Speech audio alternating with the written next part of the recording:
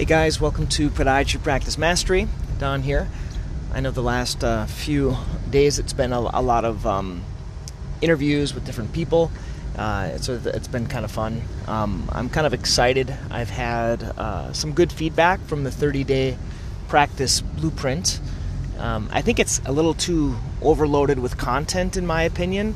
I think that might be a downside. But I wanted to share as much as I could in that short 30 days on those different topics.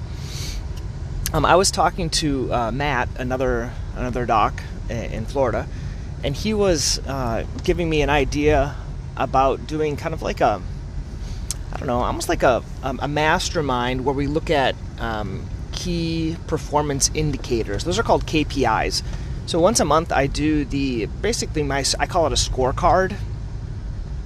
In our practice, we get it's kind of a scorecard, or it's called a report once a month, and it tells us how many patients we've seen, what our kind of approximate per visit value is, and how much we bring in. And a couple of people called me out on this. They said, "Hey Don, your numbers don't match up. You saw 300 or 400 patients, and then you produced like $70,000." And that didn't add up to the 120. And then as I was looking into it, I realized the way it indicates this, let's say 120 per visit, is based on RVUs, and that's based on coding. So basically, things that I can code, like orthotics if they're covered, office visits, PadNet, procedures, things like that. But stuff that's not, which is a lot of stuff that I do, like ultrasound, which I can't bill for a lot of insurances, shockwave, any of these other types of things that I'm doing a lot of, it just kind of skews the numbers. So to get the actual number, I have to divide the number of patients by how much I earned, basically, or how many patient visits. So I'll try to do that in the future months, because someone kind of questioned that, and that was a good thing for me. Helped me. I didn't understand how even my medical record made those reports. But the idea of Matt, he's like, hey, maybe we can do a kind of like a mastermind.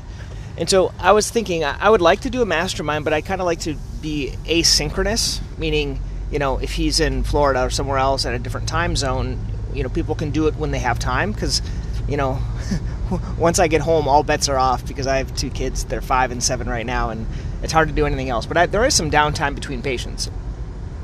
So what my thought is, as those that are on my email list, I send out my Practice Mastery show.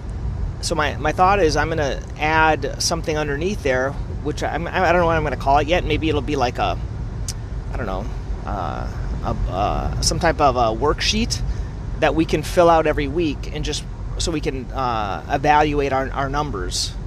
So you can do it on your own, kind of basically like self-coaching. Like the same stuff that I fill out every day and every week in my little workbook that I do for Strategic Coach, but I'll kind of tweak it for more podiatry, and I'll try to include some like learning topics on there. And so it'll be version 1. I'll let you guys know when it's done. You'll be seeing it if you do get my emails. If you don't get my emails, just go on there. You can sign up for my newsletter or whatever you want, and you'll get those. They come out once a week on Monday with this video that I do. But so let me know what you think. I'd love to hear that. And once again, if you haven't signed up for the Practice Mastery, this 30-day thing, basically what it is, it was my old membership that no one went through all this stuff. So I made 30 days of stuff that no one's going to go through. So you have to go through it a day at a time. I did that on purpose, so people would actually look at the stuff and get the value out of it. I'm just kind of forcing people to do stuff to get some benefit in your own lives. It's for everyone's good. Okay, I'd love to know what your thoughts are. In each of the days, there's like a challenge of stuff you can do, and then there's a place you can refer a friend and get a kind of a referral bonus. Okay, take care, guys.